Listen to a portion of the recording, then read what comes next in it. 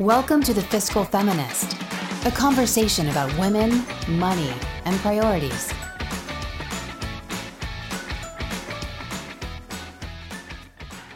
Hi, everyone. This is Kimberly Davis. I'm the Fiscal Feminist, and we are going to talk today a little bit about marriage and the money talk.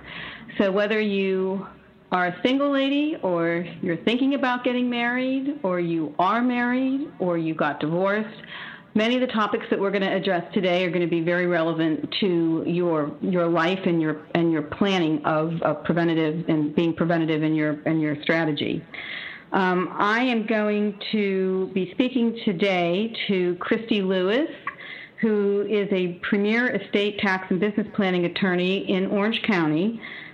Christy received her law degree and master's in tax law at Chapman University School of Law. She is a very intelligent, vibrant woman who knows a lot about all this stuff. As someone who didn't prepare very well before I got married, or while I was married, or even after I got divorced, it would have been really great if I had spoken to Christy before I did any of that stuff. So we're going to be talking about a plethora of issues regarding marriage and finance and money in general. What to do before you get married, what to do after you get married if you hadn't done the right things before you got married, what to do after you get divorced because maybe you hadn't thought of all the things that we're going to talk about today. So first I'd like to introduce Christy. Christy, hello. Hello. And I'd like you to just tell us a little bit about what the thrust of your law practice is, and in the midst of doing that, maybe how we can contact you so people understand where you're located and how they can get in touch with you. But tell us what you do all day. Okay. Thank you, Kimberly. Thank you for the kind introduction. I'm really happy and excited to be here.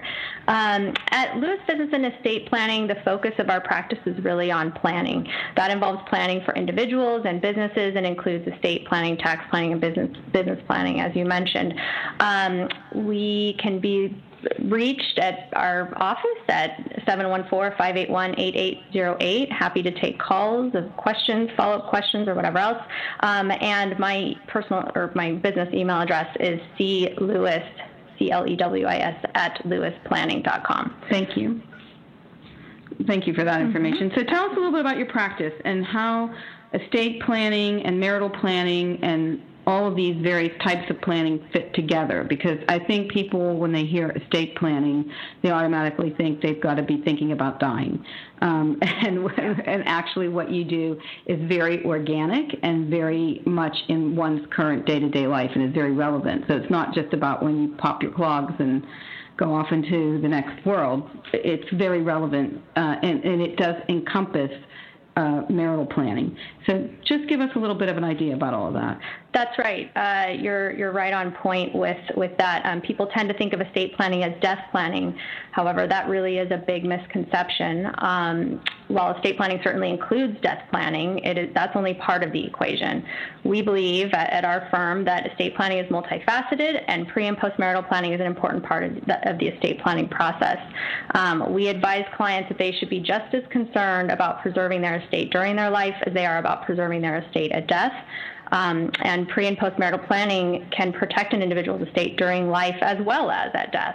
While you're living, your estate includes all of the assets you currently own. However, a pre- or post-nuptial agreement can even protect the assets you do not yet own, those you may accumulate in the future. Our pre- and post-marital planning recommendations typically involve multiple layers, often including a mixture of trusts and agreements, all of which together provide layers of protection from probate, creditors, and divorce.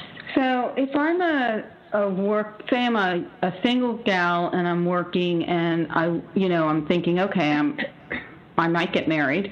First of all, to be honest, it wouldn't have occurred to me to call an estate attorney.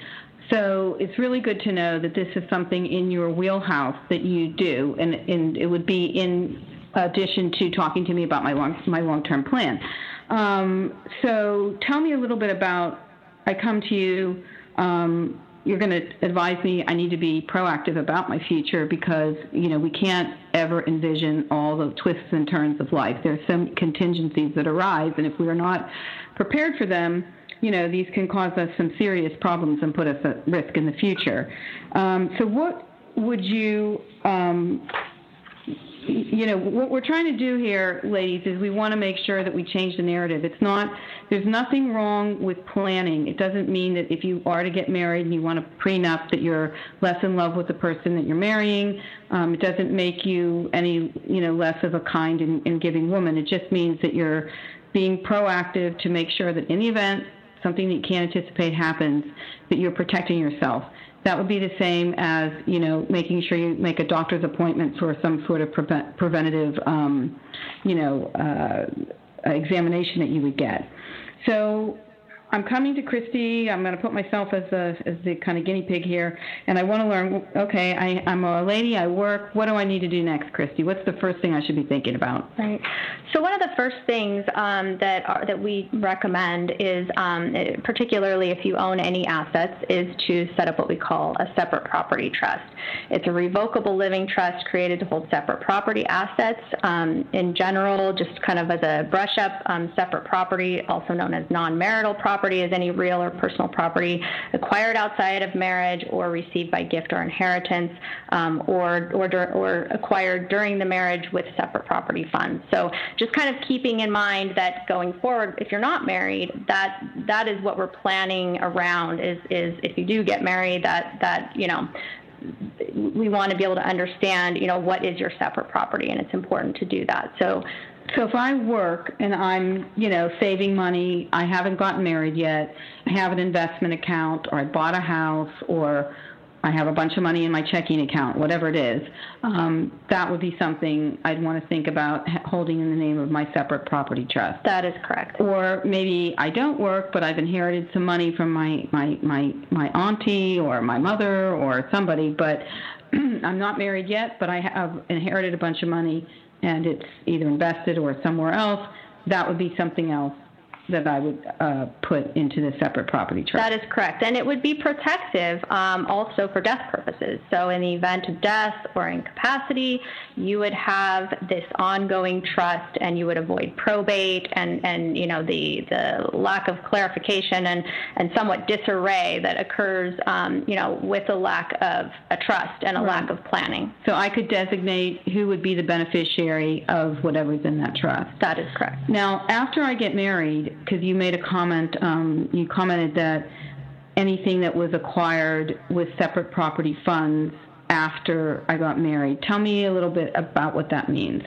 So the great thing is once we set up this separate property trust, it's really a vehicle for conducting future transactions. So to the extent that it owns separate property, then when you go at some point to purchase or acquire additional separate property, and if the concern, which it typically is to keep it separate property so that it's doesn't enter into the divorce equation, then really you have that vehicle to purchase. So that trust would then purchase that additional property, and you would be really creating a very clear line in the sand as to what is your separate property, what is not subject to divorce decree, essentially, and what is not. So it is kind of like a living trust. It is a living trust. So say, people set up living trusts all the time. They're entities in their own right for ownership purposes. That's right. But what we want to convey is that this is something that is specifically for your funds, in commingling, not allowing it to get commingled. So it's ring fencing it for whether you get married, you get divorced, or you cohabit, and we'll get into that a little bit later about what you can do when you cohabit and not formally get married.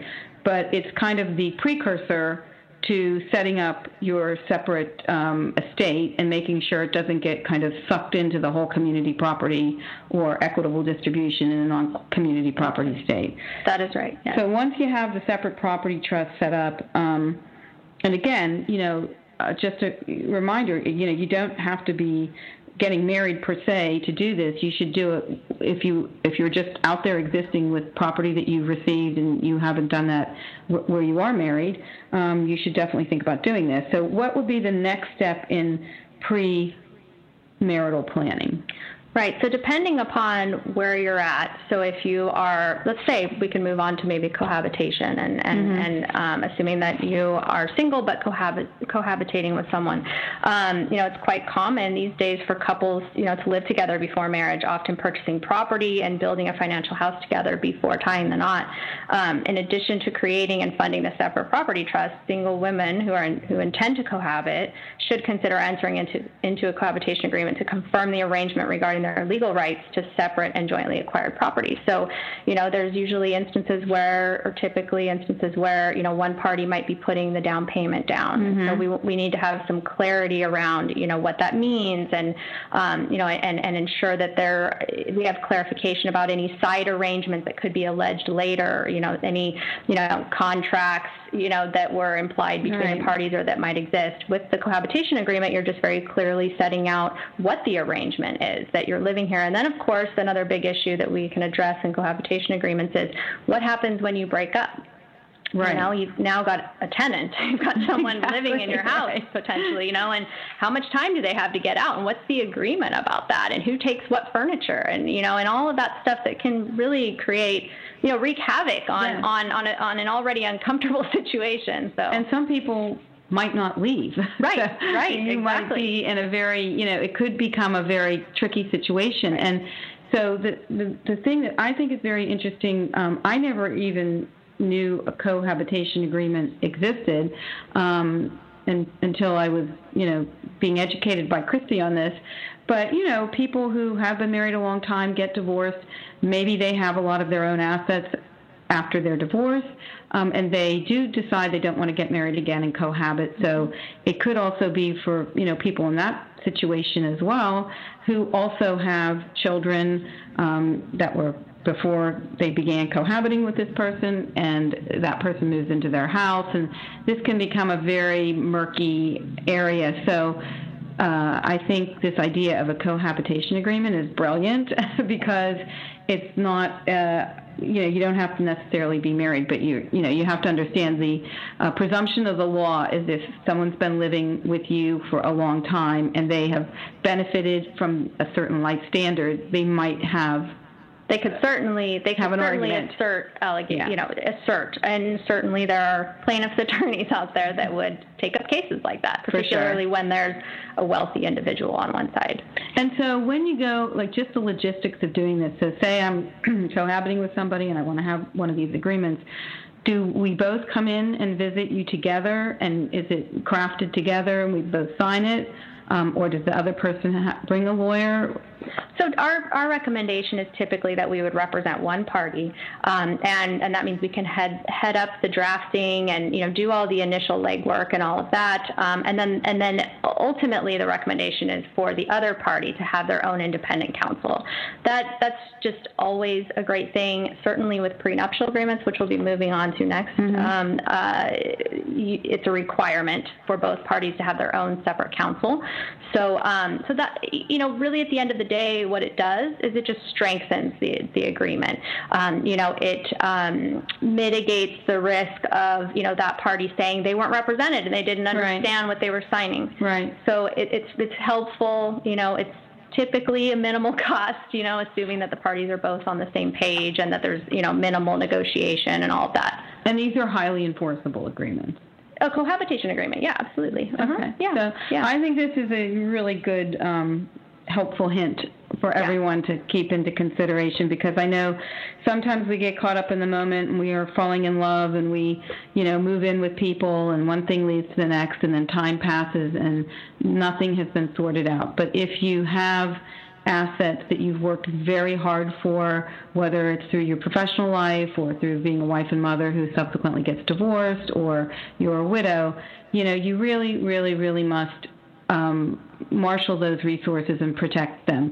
You're being very irresponsible to yourself and possibly your heirs, your children, your family, by not doing so. And there's nothing wrong with suggesting having a cohabitation agreement. But so let's just say we actually want to get married. Yeah. And one point before we move on is that I wanted to make is that most commonly we would, when we draft a prenup, for the most of the time, I would say, or a majority of the time, the couple's living together already, right? These days, and so usually it's what we draft is a combo cohabitation and prenuptial agreement. I love this. And the nice thing is that with the cohabitation agreement, if you just say, hey, we're going to start living together, we think we're going to get married. You haven't set a date yet. Nothing's, for sure. You're actually, not to that point yet. But with this cohabitation agreement, we can have all the provisions that the two of you are going to agree will take effect upon that next step occurring. And so you've kind of done all that hard work up front, and you're so far ahead of your actual marriage date that it's a really nice transition, and it goes really naturally with, it's challenging to talk about prenup. So. And it eliminates having to talk about the prenup right before you're getting married, right, because you've already hashed it out. Mm-hmm. And even if everybody's in agreement, I guess one could argue, this could be kind of a tricky conversation. Anytime money's involved, it is a bit of a tricky conversation, even when you love each other. But I love this idea that it kind of converts right, exactly. into a prenup, and that takes away having to do it immediately before. So that is a very interesting point. So tell us a little bit about prenuptial agreements and what's involved and why. Well, as we discussed, more and more women are postponing marriage to focus on their education and career, resulting in the accumulation of wealth and or the development of substantial earning power before marriage.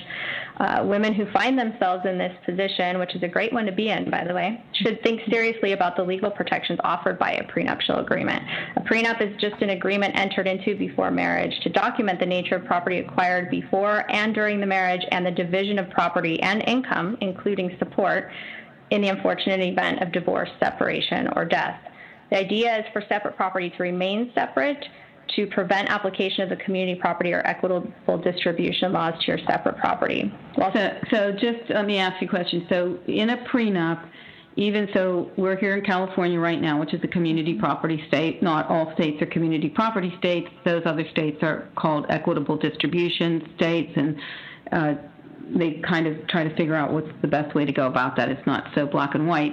But you're saying in a prenup you could actually override that by saying whatever income I make or whatever you want to carve out, you can do that in the body of the prenup, and that's enforceable. Right. You can essentially opt out of the community property regime you're in.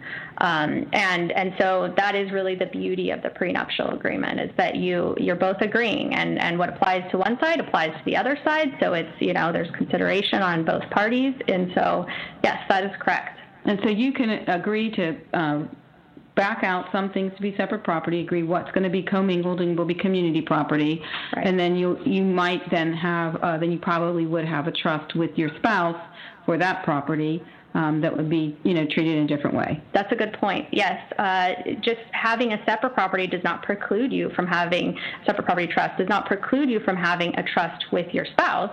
Should you get married, you would just have a community property trust with your spouse for any community property that you acquire, and you could continue to have your separate property trust that would continue to hold your separate property. And what about just this is kind of maybe a bit of a non sequitur, but is it mainly financial, the prenuptial agreements? Do they just address financial aspects? Yes, that is what they're supposed to do. They really should not be getting into, personal domestic issues. Yeah. Like, we're going to go to one family for Christmas every year. Yeah, Things exactly. like That's more really part of the divorce, kind of the right. divorce proceeding and things to that nature. Because if say you don't have a prenup and you enter into the marriage, you don't have a prenup, things go south. What happens then? Why are you at risk? What could become of your property?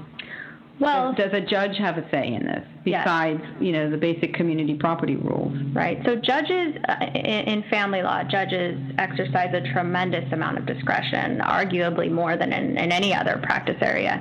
And so, number one, without a prenup, you are subjecting yourself to the default rules, which means, as to characterizing property and all of that, you will fall within those default rules. But beyond that, the judge has discretion and jurisdiction, the court has jurisdiction to really determine what is community and what is separate property. And there can be lengthy battles, and ongoing litigation for years just over the character of certain property, whether it's separate property or community property.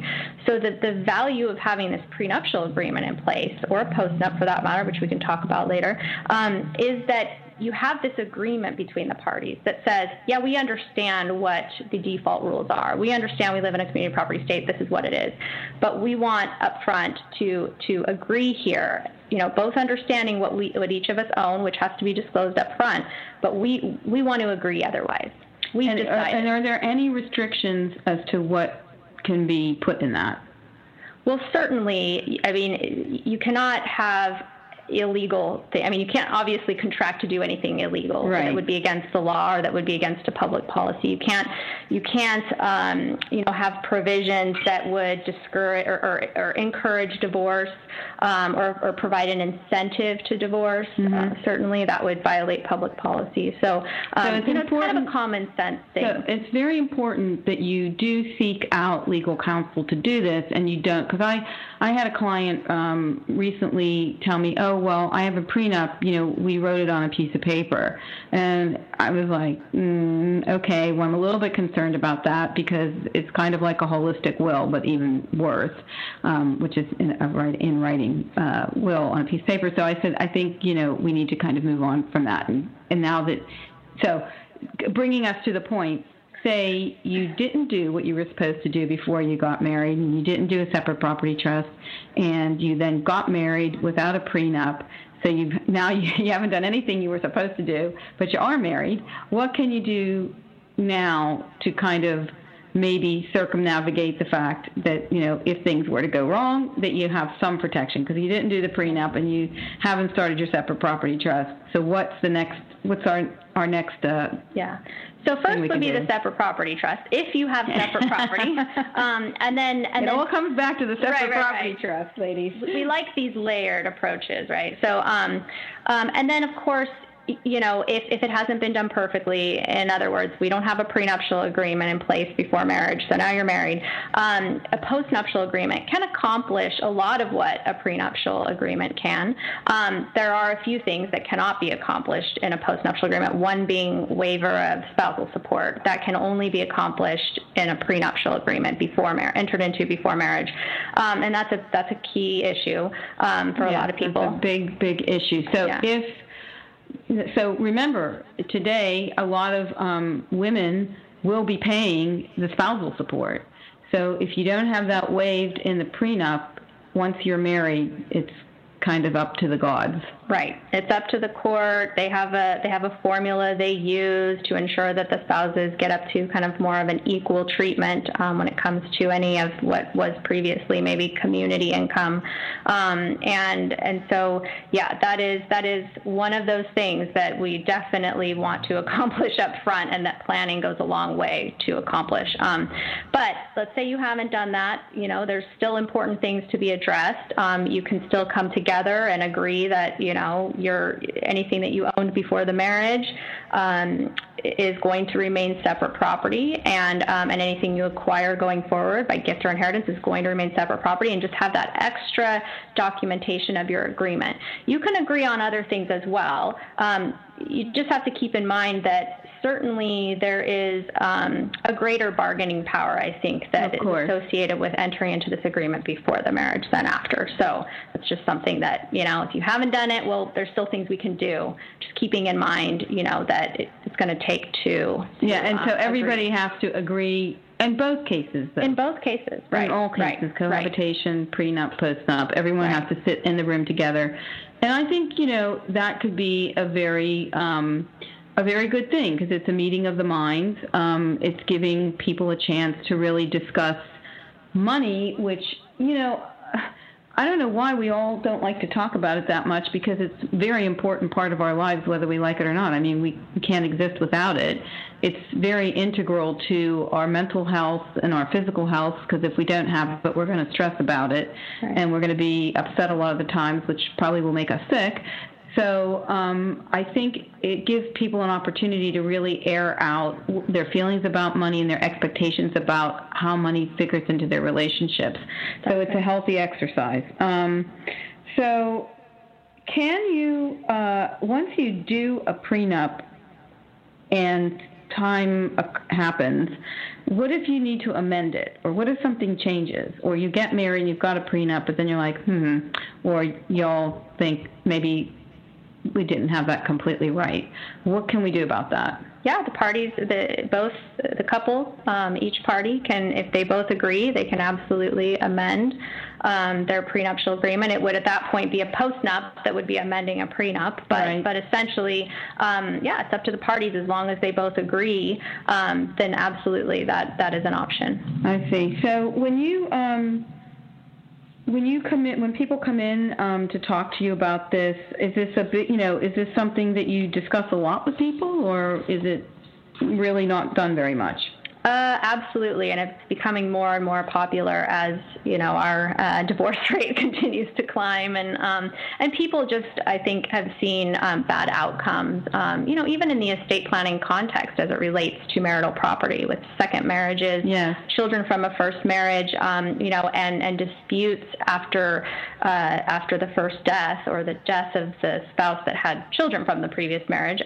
Disputes about, does that surviving spouse have a right to any of this property, and them asserting potentially rights to separate property, where we can very clearly set forth in a prenup or a postnup, where that separate property goes, and so it definitely comes up a lot in the estate planning context, as well as just meeting with clients who are looking to get married or who are cohabitating. So if so I have someone who came to me the other day, and we were talking about this very issue.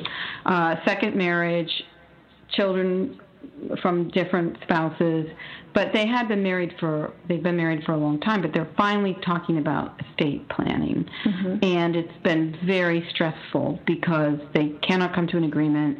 The spouse has a business, doesn't quite want to share any of that, and that caused a problem. So it was actually causing them to almost want to get a divorce now because all of this discussion.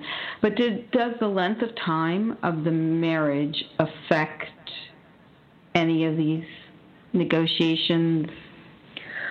Well, certainly, I would say that the longer that you've been married, I think the more entitlement, and a lot of times rightfully so, or the vesting of an interest, that is either perceived or actual, and so that's where it does become difficult, because one spouse may feel like this is theirs, and then the other spouse may feel like, well, hey, I've been here too, and I've been a part of this, and and all that. So it is nice to have this up front, as early as possible to have this, because we like to say that with the prenup, it allows the parties to have a meeting of the minds when their minds are in the right place, right? Mm-hmm.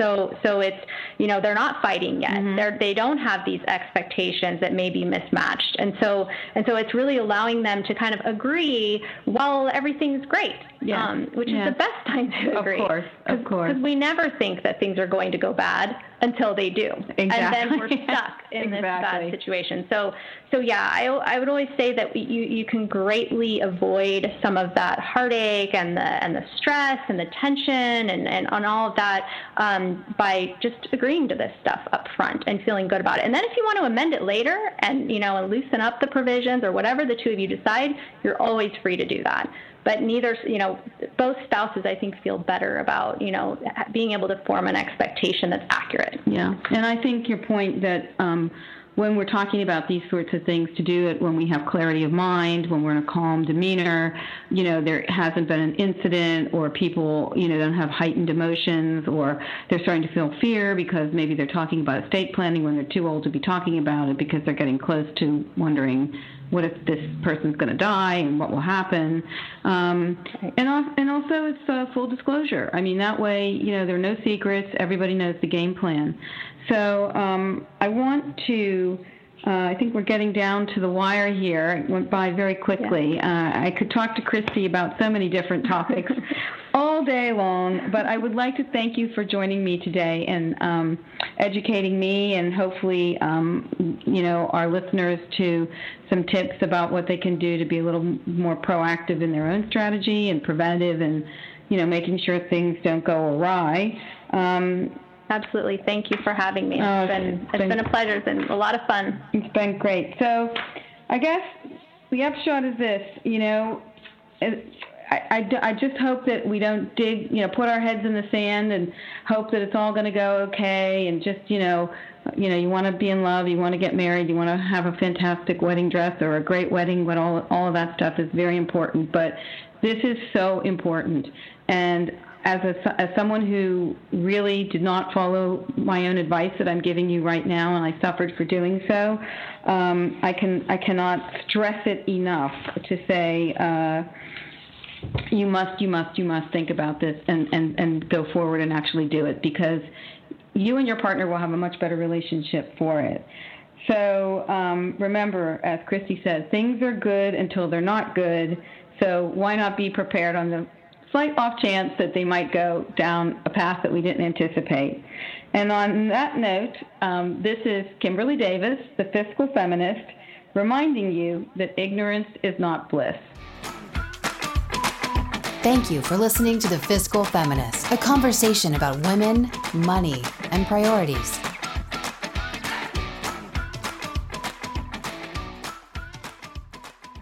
The Bahnsen Group is registered with Hightower Securities, LLC, member FINRA and SIPC, and with Hightower Advisors, LLC, a registered investment advisor with the SEC. Securities are offered through Hightower Securities, LLC. Advisory services are offered through Hightower Advisors, LLC. This is not an offer to buy or sell securities. No investment process is free of risk, and there's no guarantee that the investment process or the investment opportunities referenced herein will be profitable. Past performance is not indicative of current or future performance and is not a guarantee. The investment opportunities referenced herein may not be suitable for all investors. All data and information referenced herein are from sources believed to be reliable. Any opinions, news, research, analyses, prices, or other information contained in this research is provided as general market commentary. It does not constitute investment advice. The team in Hightower shall not be in any way liable for claims and make no express or implied representations or warranties as to the accuracy or completeness of the data and other information, or for statements or errors contained in or omissions from the obtained data and information referenced herein. The data and information are provided as of the date referenced. Such data and information are subject to change without notice. This document was created for informational purposes only. The opinions expressed are solely those of the team and do not represent those of Hightower Advisors, LLC, or any of its affiliates. Ignorance is not bliss. As women, burying our heads in the sand when it comes to our money has dire consequences. But yet, so many of us have employed this detrimental strategy. After over 2 decades of experience, I've discovered that women face a twofold crisis of competence and confidence regarding how they approach and handle finances. It's time to close that gap. I wrote The Fiscal Feminist, a financial wake-up call for women, to teach women how to take charge of their money and control their financial destinies. This book will help you achieve financial literacy, establish the right tools and rules for managing your money and relationships, and to plan for your future. It's time to gain and maintain financial wellness on your own terms. Head to fiscalfeminist.com to order your copy today.